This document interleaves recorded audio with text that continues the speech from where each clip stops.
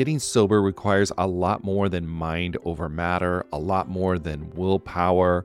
It's about leveraging the support around you. People in recovery typically need a mix of medical help, emotional support, and changes in lifestyle to manage their addiction, not just mental determination. As both a therapist and someone embracing the recovery lifestyle, there's one tool I always recommend to people needing extra accountability: SoberLink. SoberLink is a high-tech breath analyzer system designed to help you get and stay sober. And here's why I love it. You'll test the same day, every day, eliminating testing anxiety. Friends and family receive instant test results, helping you rebuild trust and preventing relapse. Accountability is a part of that, and it's something to really be embraced. Devices have built-in facial recognition, so your support circle knows you're testing, and tamper-resistant sensors flag any attempts at trying to beat the system, so your sobriety is never questioned. So let 2024 be your best year yet. Visit soberlink.com/TAM to sign up and receive $50 off your device. That's soberlink.com/TAM. And let accountability be your guide. This episode is brought to you by Visit Williamsburg. In Williamsburg, Virginia, there's never too much of a good thing. Whether you're a foodie, a golfer, a history buff, a shopaholic, an outdoor enthusiast, or a thrill seeker, you'll find what you came for here and more. So ask yourself, what is it you want? Discover Williamsburg and plan your trip at visitwilliamsburg.com.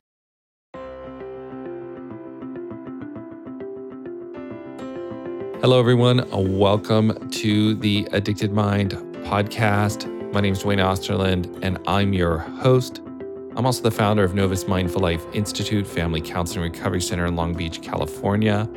If you or anyone you know is struggling with any of life's challenges, reach out to us. You can find more information about us at theaddictedmind.com/help. All right, so today's episode is with Jenna Riemersma, and she is going to talk about internal family systems. And I was excited to have her on the podcast because I've had some exposure to internal family systems before, and I've done a couple trainings, and I really love it as a way to talk to ourselves and understand the different parts of ourselves in a compassionate and kind way, and bring out our divine self, our loving self. So Jenna shares her knowledge and wisdom in this episode and her passion for this work, and even leads us through some examples of how you can do this. So I think it's a great episode. I think you guys will like it, and I hope you enjoy it. One more thing. If you'd like to support the Addicted Mind podcast, please subscribe in iTunes or leave the podcast a review. I really do appreciate that. And don't forget, you can also join our Facebook group. Just go to Facebook and type in the Addicted Mind podcast and click join. All right, let's get this episode going.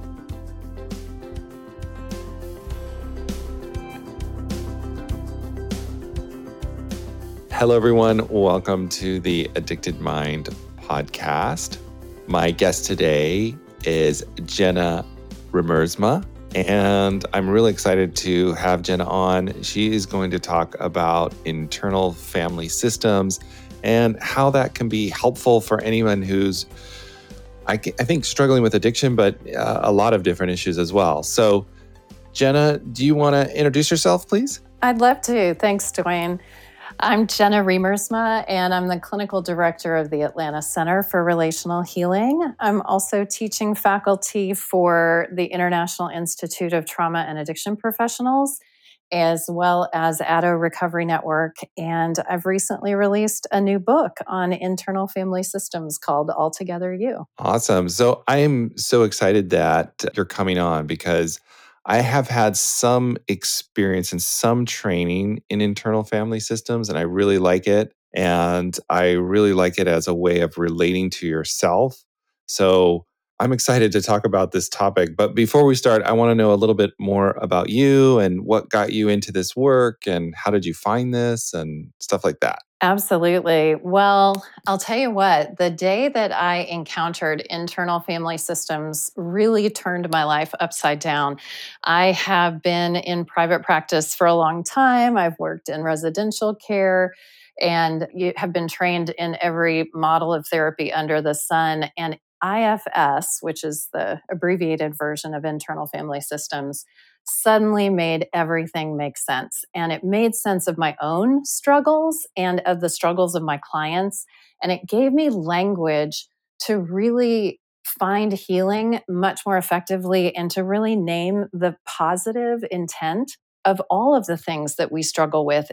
IFS is a way of approaching our struggles with literally no shame, with only the embodiment of grace and love and compassion for ourselves and for others that truly has the power to transform everything. And I think that's such a struggle when you talk about shame. How do we relate to ourselves in a way that, especially if we're shame bound and we've had a lot of trauma in our life, it's like it is hard to talk to ourselves. Absolutely. And when we know, as you and I do as addiction professionals, that shame is one of the driving forces of addiction, then sometimes the way that we have an internal narrative about our addictive behavior or our struggles or our feelings that we don't like or want, it only serves to make that shame worse. So, in our mind's eye, if we conceptualize ourselves as a monolithic entity, as one singular entity, then we're going to say things like, I am an addict. I am depressed. I am anxious. But when we understand that actually at our core, we are a dynamic, loving, undamaged, compassionate, connected, courageous, curious self, and that it's actually our parts that have become burdened with addictive behaviors or with depressive feelings or anxious feelings, and they take us over sometimes and they cause us to feel a certain way or to do certain things, but they're not who we are at our core intrinsically. That changes everything. And not only that, when we actually grasp the core principle of IFS, which is that all of our parts are actually good. And I'll say that again because that's about as counterintuitive as it comes. All of my parts, all of your parts, all of the parts of every one of our listeners are good, even if they are stuck doing or feeling things that are not good, like acting out addictively or feeling yucky feelings. The parts are good and they're carrying our trauma and they're trying their best to help us not feel pain. And that is so counterintuitive when you first kind of hear it. Because it's like, first off, what do you mean by parts? That's one of the questions I would want to ask. And then the other part is, what do you mean like it's all good? How could they be all good? They're hurting me. I'm doing all these horrible things or whatever. So can you explain that a little bit? I would love to. And this is such a visual concept for me that usually when I'm explaining it, I like to use props and objects so that we can look at it and make it tangible. So if you're a visual person like I am, feel free to go to my website, jennariemersma.com. I've got videos there where I do this with objects. But the general idea is that at our core, if you think of yourself like an apple and there's a core right down the center of who you are, right there at your core in the center is your self. IFS calls that our self. And in every single human being, that is pure, undamaged, positive, loving, creative, healing energy. Every spiritual tradition has a name for that. In Christianity, it's the God image within us. In Hinduism, it's Atman. In yoga tradition, it's called prana or chi or flow. There are many different ways of describing that, but it is a deeply spiritual and grounded and healing energy at the core of every single human being, and it is fundamentally good. We all then have various parts of us that make us who we are, that are just part of our personalities. For example, I have a part that loves public speaking. I dearly love it. If you look at the list of phobias in the world, public speaking is above the fear of death. So most people would rather be dead than do what I do for a Wow. living. So that's a unique part of me that many other people don't have.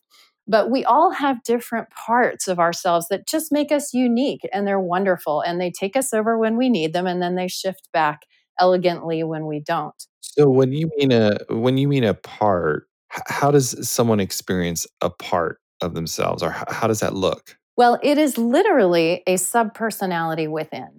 Okay. And so when we are doing, quote, parts work in IFS, we'll notice, for example, if I have a giddy part that takes me over, that's just silly and playful and giddy, I'm going to think giddy thoughts.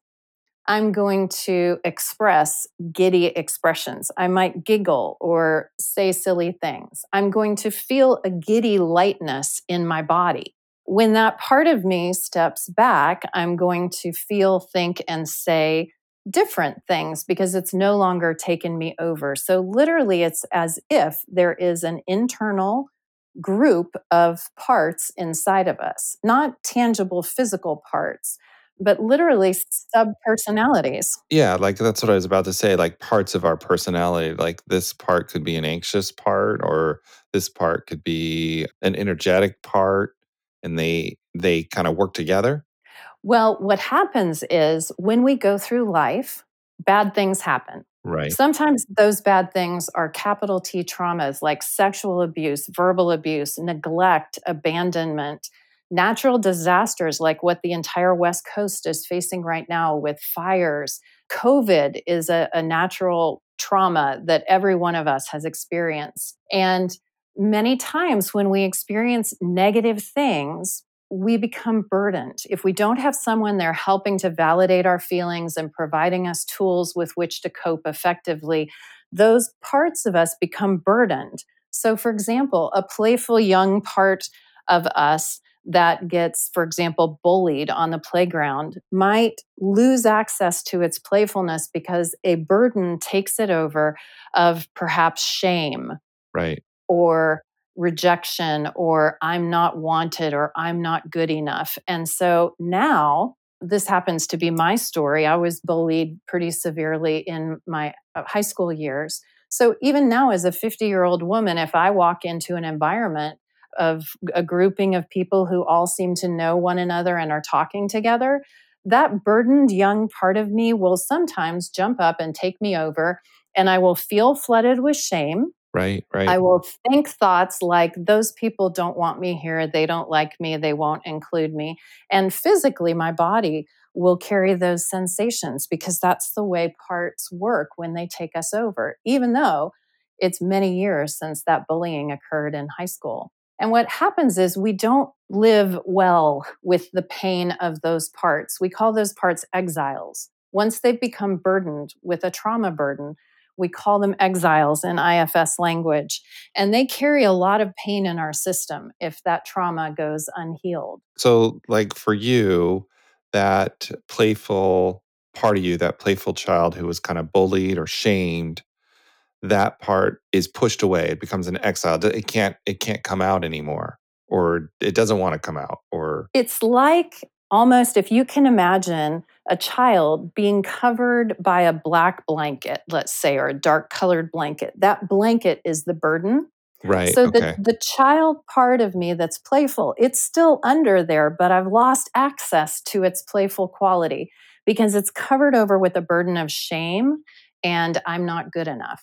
Right. Right. And so the reason that it's called an exile is because all the other parts of our system try to exile it. They don't want us to feel that way. So we develop the other two types of parts, which are also burdened. These are called our protector parts because they're trying to protect us from the pain of the exiles. One of them is called the managers because they're proactive. They try to prevent me from ever feeling that rejection and shame ever again. So these are things like control, perfectionism, people pleasing, spiritualizing, those types of kind of quote Right. maybe more Right. codependent or proactive qualities that are burdens. Then when that doesn't work, let's say my perfectionism part stops working at some point and it drops the ball, I make a mistake, and my not good enough exile floods forward again, then the firefighters kick in. That's the reactive team. And they jump in on the back end to try to make the pain go away. And those are the parts that you and I work with a lot. That's every kind of addiction: porn addiction, sex addiction, alcoholism, drugging, work addiction. These are sometimes eating disorders. Sometimes those are managers as well. Suicidal ideation, homicidal ideation, dissociation. That's just a burdened part jumping in, trying to help us with pain. Right. Trying to help us feel different, something, get us out, rescue us. Exactly. Exactly. These are heroic parts. And the problem is that everybody hates these parts, Right. and we shame them and criticize them and try to kick them out. And we say, you are so bad, rather than welcoming them and saying, okay, dissociative part, you just took me out. I was starting to feel pain, and all of a sudden I went blank. So a dissociative part took me over. Okay, what are you trying to help me with? What are you afraid would happen if you didn't take me out right then? And typically the dissociative part would say, well, I'm afraid you'd get flooded with that pain and it would be too horrible. You wouldn't be able to handle it. So, really talking to these parts with a lot of compassion. I mean, that really reframes the whole thing. So instead of going, how could you do that? Or you're horrible, or you really switch that to a more compassionate dialogue. It is a complete game changer because it's usually our internal manager part that shows up and yells at the firefighter. The manager is pissed off that the firefighter keeps bringing the addiction in to make the pain better. And it's usually the manager the morning after a bender that calls us and says, hey, I need some therapy. Basically, this addicted firefighter over here is getting us in a lot of trouble, and I need you to help me keep this firefighter locked in the basement. And so they come in, and the control manager that really wants to get sober and feels bad sits on our couch and says, I need help. I want to get sober. Meanwhile, the addicted firefighter is skulking in the background going, oh, hell no, I don't want to get sober. If I get sober and stop acting out, nobody's going to be able to handle this pain. You don't understand what I'm trying to do for this person. So, in that moment, if we can say, hey, I totally get that a part of you wants to be sober and stop this because you hate the destruction that it's bringing in your life. Oh my gosh, thank you. I'm so glad you're here. Maybe there's another part of you that learned how to help you in this way. Where did the, let's say, part of you that looks at porn learn how to try to help you manage your negative feelings in this way? And then that person might say, well, when I was 5 and I stumbled across my dad's stash of pornography and I was being neglected and abused and there was nobody else there to help me, but something in me felt real positive when I found that stash. So this part of me developed way back then. And it's been trying to help me in that way the whole rest of my life. Oh my gosh, that makes so much sense. Wow.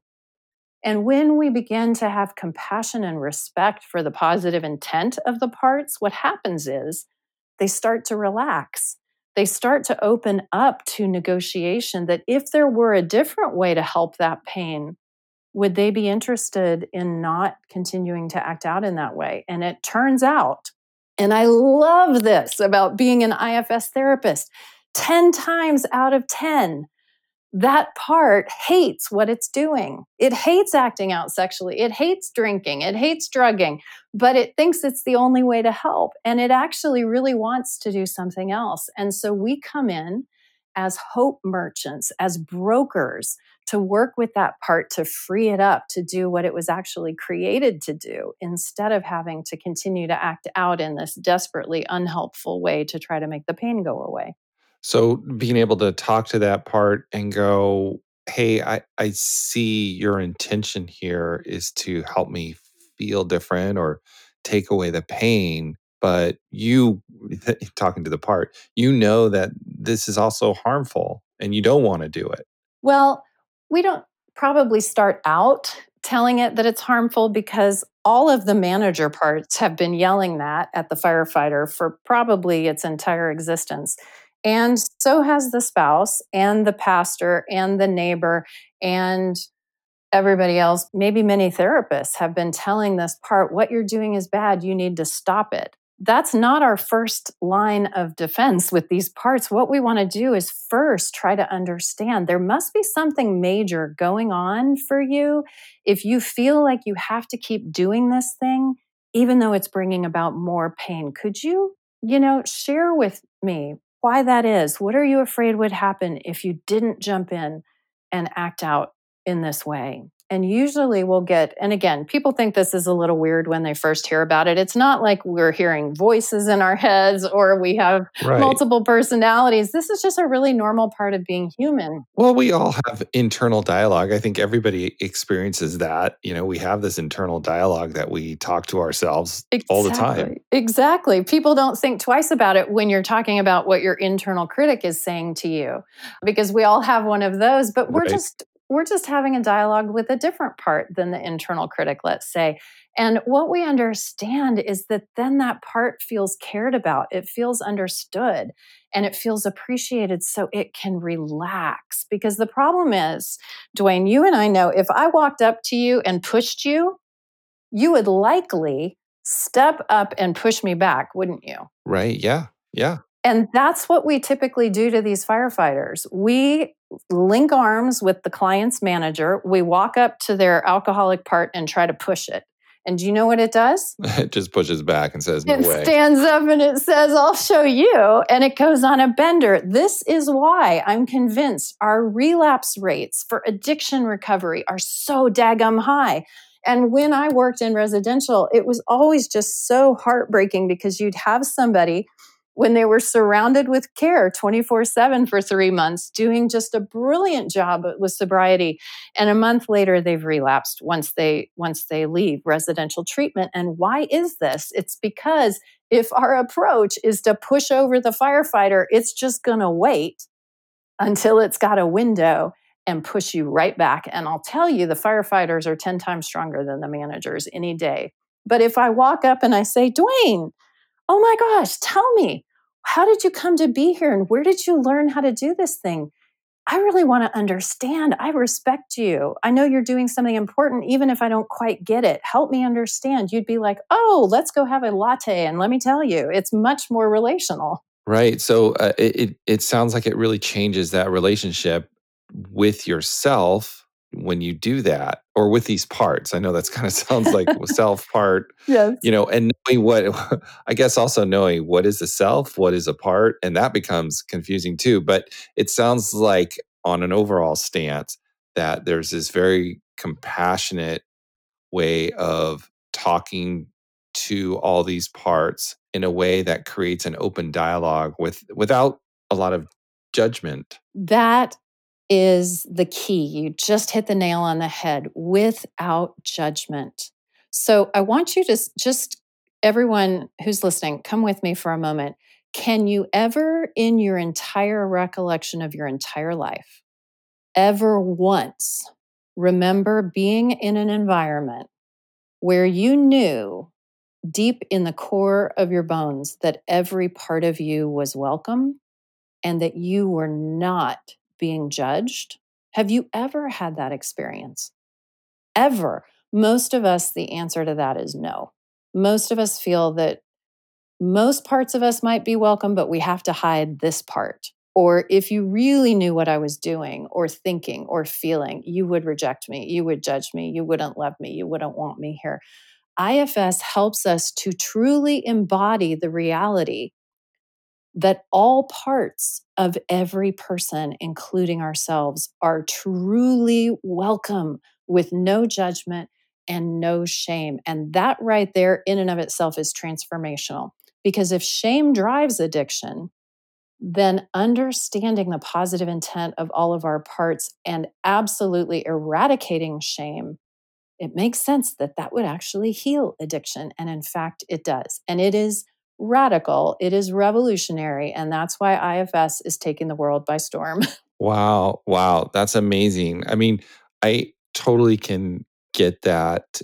Like when you ask that question, it's like, wow, I have to really think about that. And that is sometimes a really hard place to get to, I think, and definitely relate to that. But then when you were talking about the feeling of just being with yourself in wholeness, it's such a good place that we can get to. But yeah, I mean, it can be difficult to get there, and it sounds like this is a way in which you can begin to do that. Well, what I love about it is that in addition to turning everything we know about healing and personal growth on its head, it also turns on its head everything we know about, I think fundamentally, this is a spiritual question.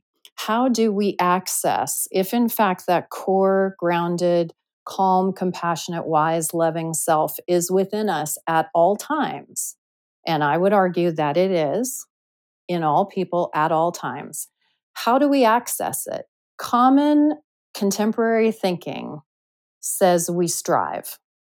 We try harder, we effort, we meditate, we do good things, we set resolutions, we shame ourselves when we do bad things. IFS says do the opposite.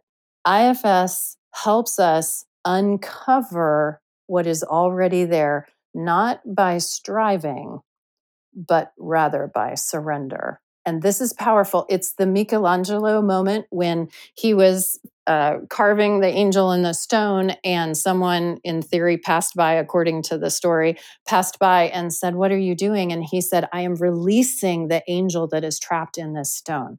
That is exactly what we do in IFS. We are not efforting. What we are doing is we're releasing the quality of self that is already there by warmly welcoming the parts that have jumped up and taken us over and obscured our access to that self. And when we welcome them, they relax back. And when they relax back, they literally release the self that is within us at all times. We have that within us always. That beautiful, loving, whole spirit. Yes, and there's a very easy way to know if we're in a part or if we're in ourself. Oh, great. I was just about to ask that question because I was like, okay, tell me a little bit about part and selves, because sometimes it can be confusing. It can.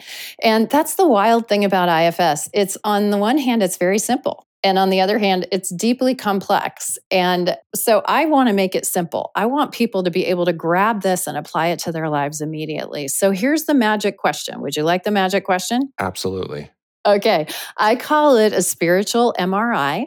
Because what we're doing, it's as if we're stepping into an MRI machine, and the MRI is sort of X-raying us and giving us the results. And the way that we can turn on the X-ray button is we ask ourselves, how do I feel towards fill in the blank?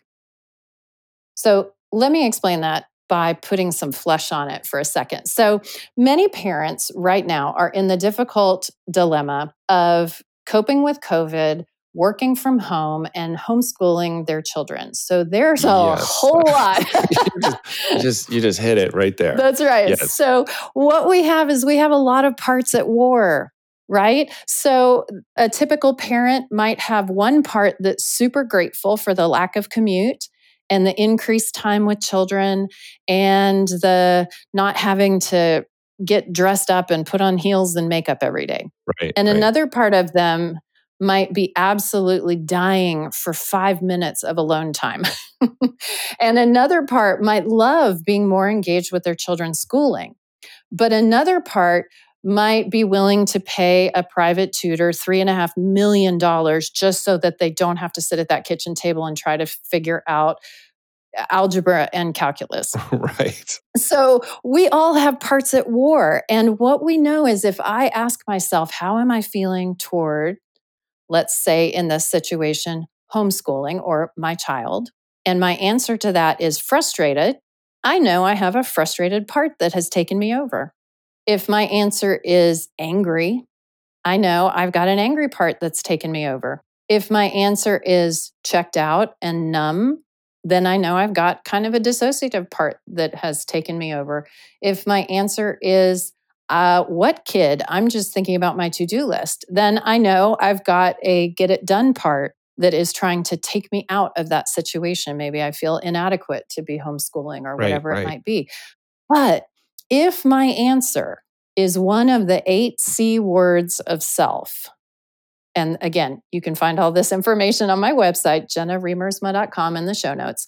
But if it is one of these C's, calm, curious, connected, courageous, compassionate, creative, connected, and confident, chances are good I'm in self.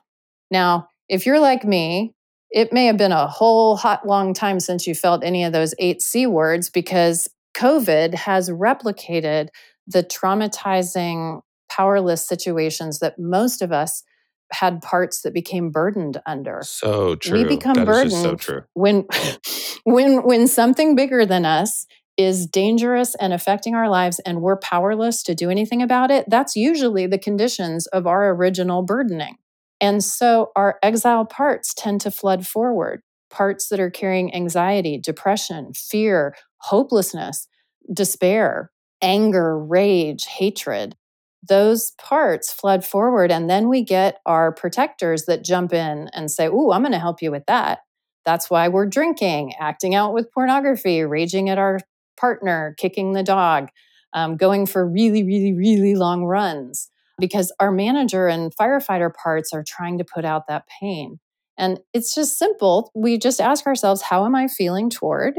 And if what I'm feeling toward is anything other than the 8Cs, I'm not in self. And then I can welcome that part and say, "Hey, welcome, part. I know you're here. What are you trying to help me with? What are you trying to let me know? Let me just sit with you and listen to you." And what we find is those parts settle right on down and they tell us what we need to know. And then we can regain spontaneously that calm, curious, connected, courageous self that is within us all the time. It's almost like once you can do that, you can get the really valuable information that these parts are trying to tell you that maybe you can, they can help you change that situation or feel differently, or maybe they just step back. I don't know. But it sounds like if you can listen to them and really slow down, you can do something with that. It is so much more productive than spending a great deal of time fighting the feeling or the impulse. It's much more time effective and wise to just stop, notice it, and listen to it. For example, I'm working currently on a big suicide prevention project, working to equip parents who have children who are struggling with anxiety, depression, and suicidal ideation. Well, suicidal ideation is a firefighter. It's a burdened part that's trying to help stop pain. And you and I know the reports of this firefighter are escalating dramatically right now, especially among our young people.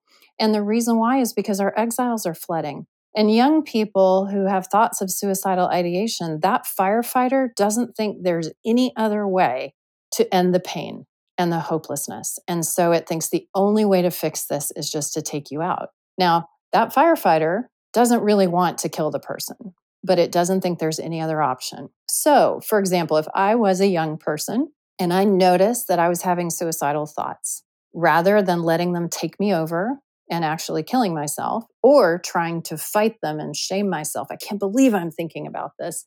If I notice them, now this is an extreme example because I know this is a big firefighter, but if I welcomed it and said, "Hey, I recognize you're here because I'm having these thoughts of ending my life.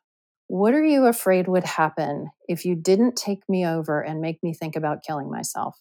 And usually we might get this kind of idea of some sense or an image, or it's not like we hear voices, but the part will just give the impression of, well, I'm afraid that the world is just hopeless and continuing to live is hopeless and you're just going to be flooded with pain and there's no way out, so it's better to end it. And if I didn't end it, you would be stuck in this unwinnable situation. Oh my gosh, so you're trying to help me not be stuck in an unwinnable, painful situation. Is that right? Yes.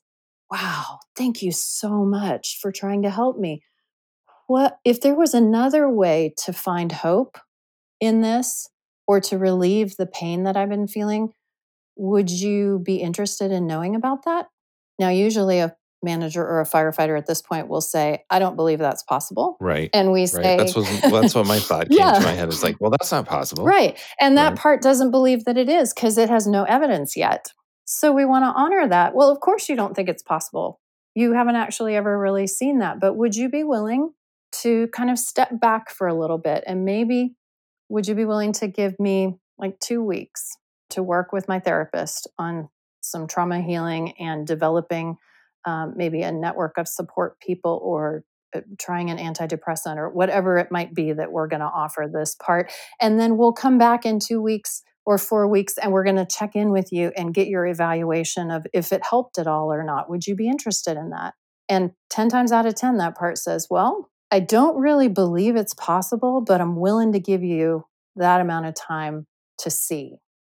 Okay, so we've just now, that's an extreme firefighter. So I'm not recommending that a lay person do that with a suicidal firefighter, Right. but you get the idea. That doesn't matter if it's suicide or alcohol or porn or depression. When we interact respectfully with these parts, we can usually help them to not feel so alarmed and so hopeless, and we can create the awareness that there are some other options. Right. And even in your dialogue and the way in which you were talking to that part, it feels much more calming and kind of not as intense, like alert, like we got to do it Right. right now. It's got to happen now. It's kind of like, okay, I can step back a little bit. I don't know if I believe you, and you honor that, Yeah. right? That feels good. Yeah. And then you can kind of give some room there. Exactly. Exactly.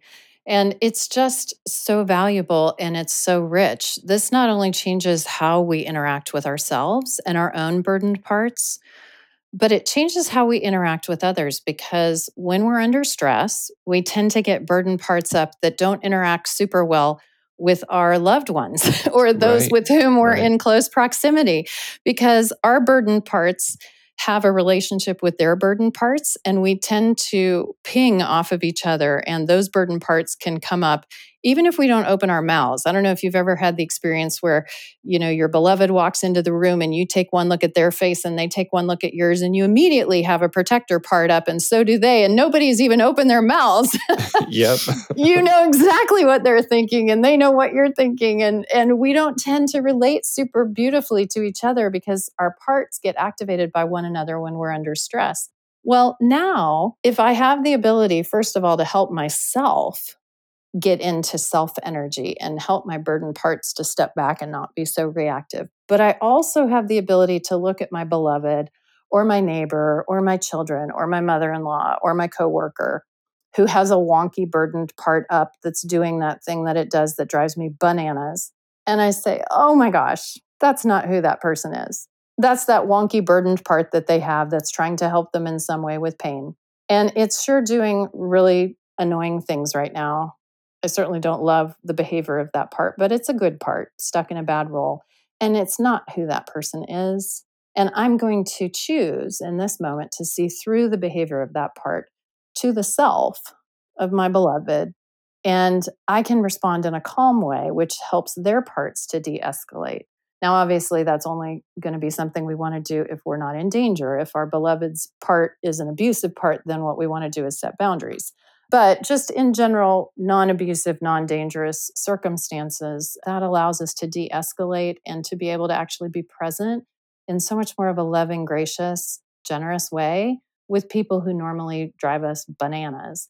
That we then can stay in greater self energy, and that invites greater self energy in the people around us. And it's really a beautiful, as Dick Schwartz, the developer of the model, would say, a beautiful virtuous cycle. Yes, and I was just thinking that it's just so compassionate and loving, and such a dynamic shift when you can do that, because you really can connect to that loving self and that loving part, or I don't know if it's a loving part, but the loving self, right? Exactly. That can really bring about that positivity and that positive energy, which is what we all really want. I couldn't agree more. And I feel so strongly about this because I've experienced it as an individual, as a therapist, and as a trainer and speaker. I have experienced it in my own life, in the lives of those that I love, and in my clients' lives, and in the lives of the people that I teach.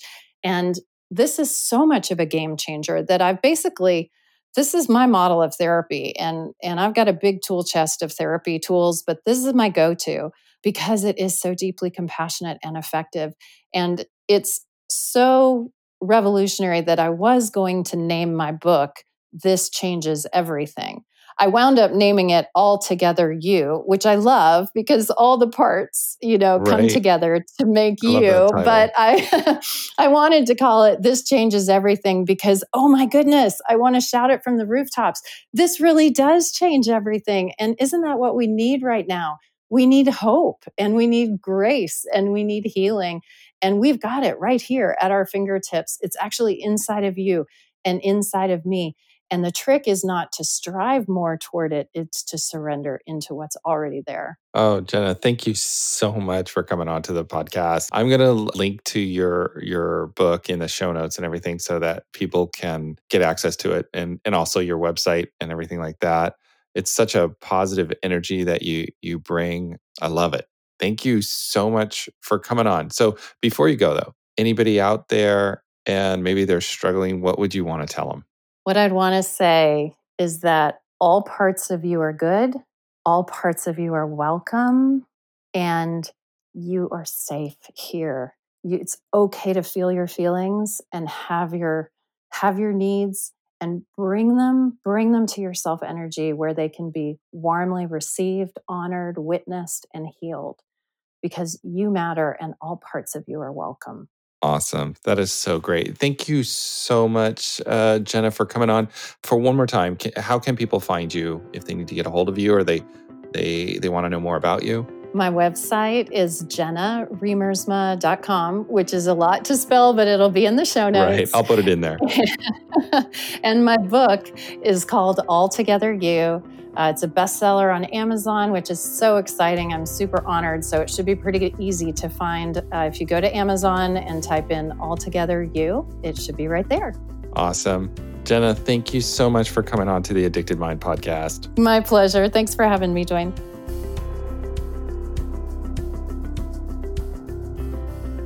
All right, everyone. Thank you for listening to the Addicted Mind podcast. All the show notes will be at theaddictedmind.com/109. If you are enjoying the Addicted Mind podcast, please subscribe in iTunes or share the podcast with a friend. I really appreciate it. And I think we're over 200 reviews at this point. And I really enjoy reading those reviews and knowing that people are listening and take everybody's feedback very seriously so that I can make the Addicted Mind the best possible addiction podcast out there. So thank you for all the people that have left reviews. I really appreciate it. And think about joining our Facebook group. Go to Facebook and type in the Addicted Mind podcast, click join, and continue the conversation online.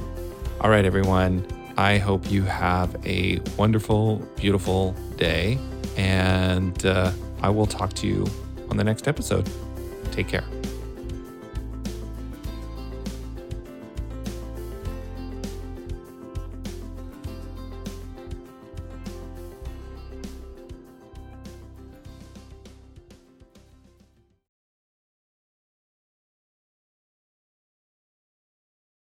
It's easy to blame ourselves for our struggles with alcohol. We see people around us being able to control their drinking without any consequences, yet no matter what we try, we can't seem to figure it out for ourselves. My name is Jillian Teets, and I am the host of the Sober Powered podcast, where I use my biochemistry background to explain the latest research in addiction and help you understand both why you drink the way you do and how to develop the skills and mindset you need to find freedom from alcohol. I discuss topics like why we think about our drinking 24/7, why we have no off switch, and why we crave alcohol. If you're struggling with your drinking or you know someone who is, then I hope that you will check out the Sober Powered podcast. New episodes every Friday. See you there.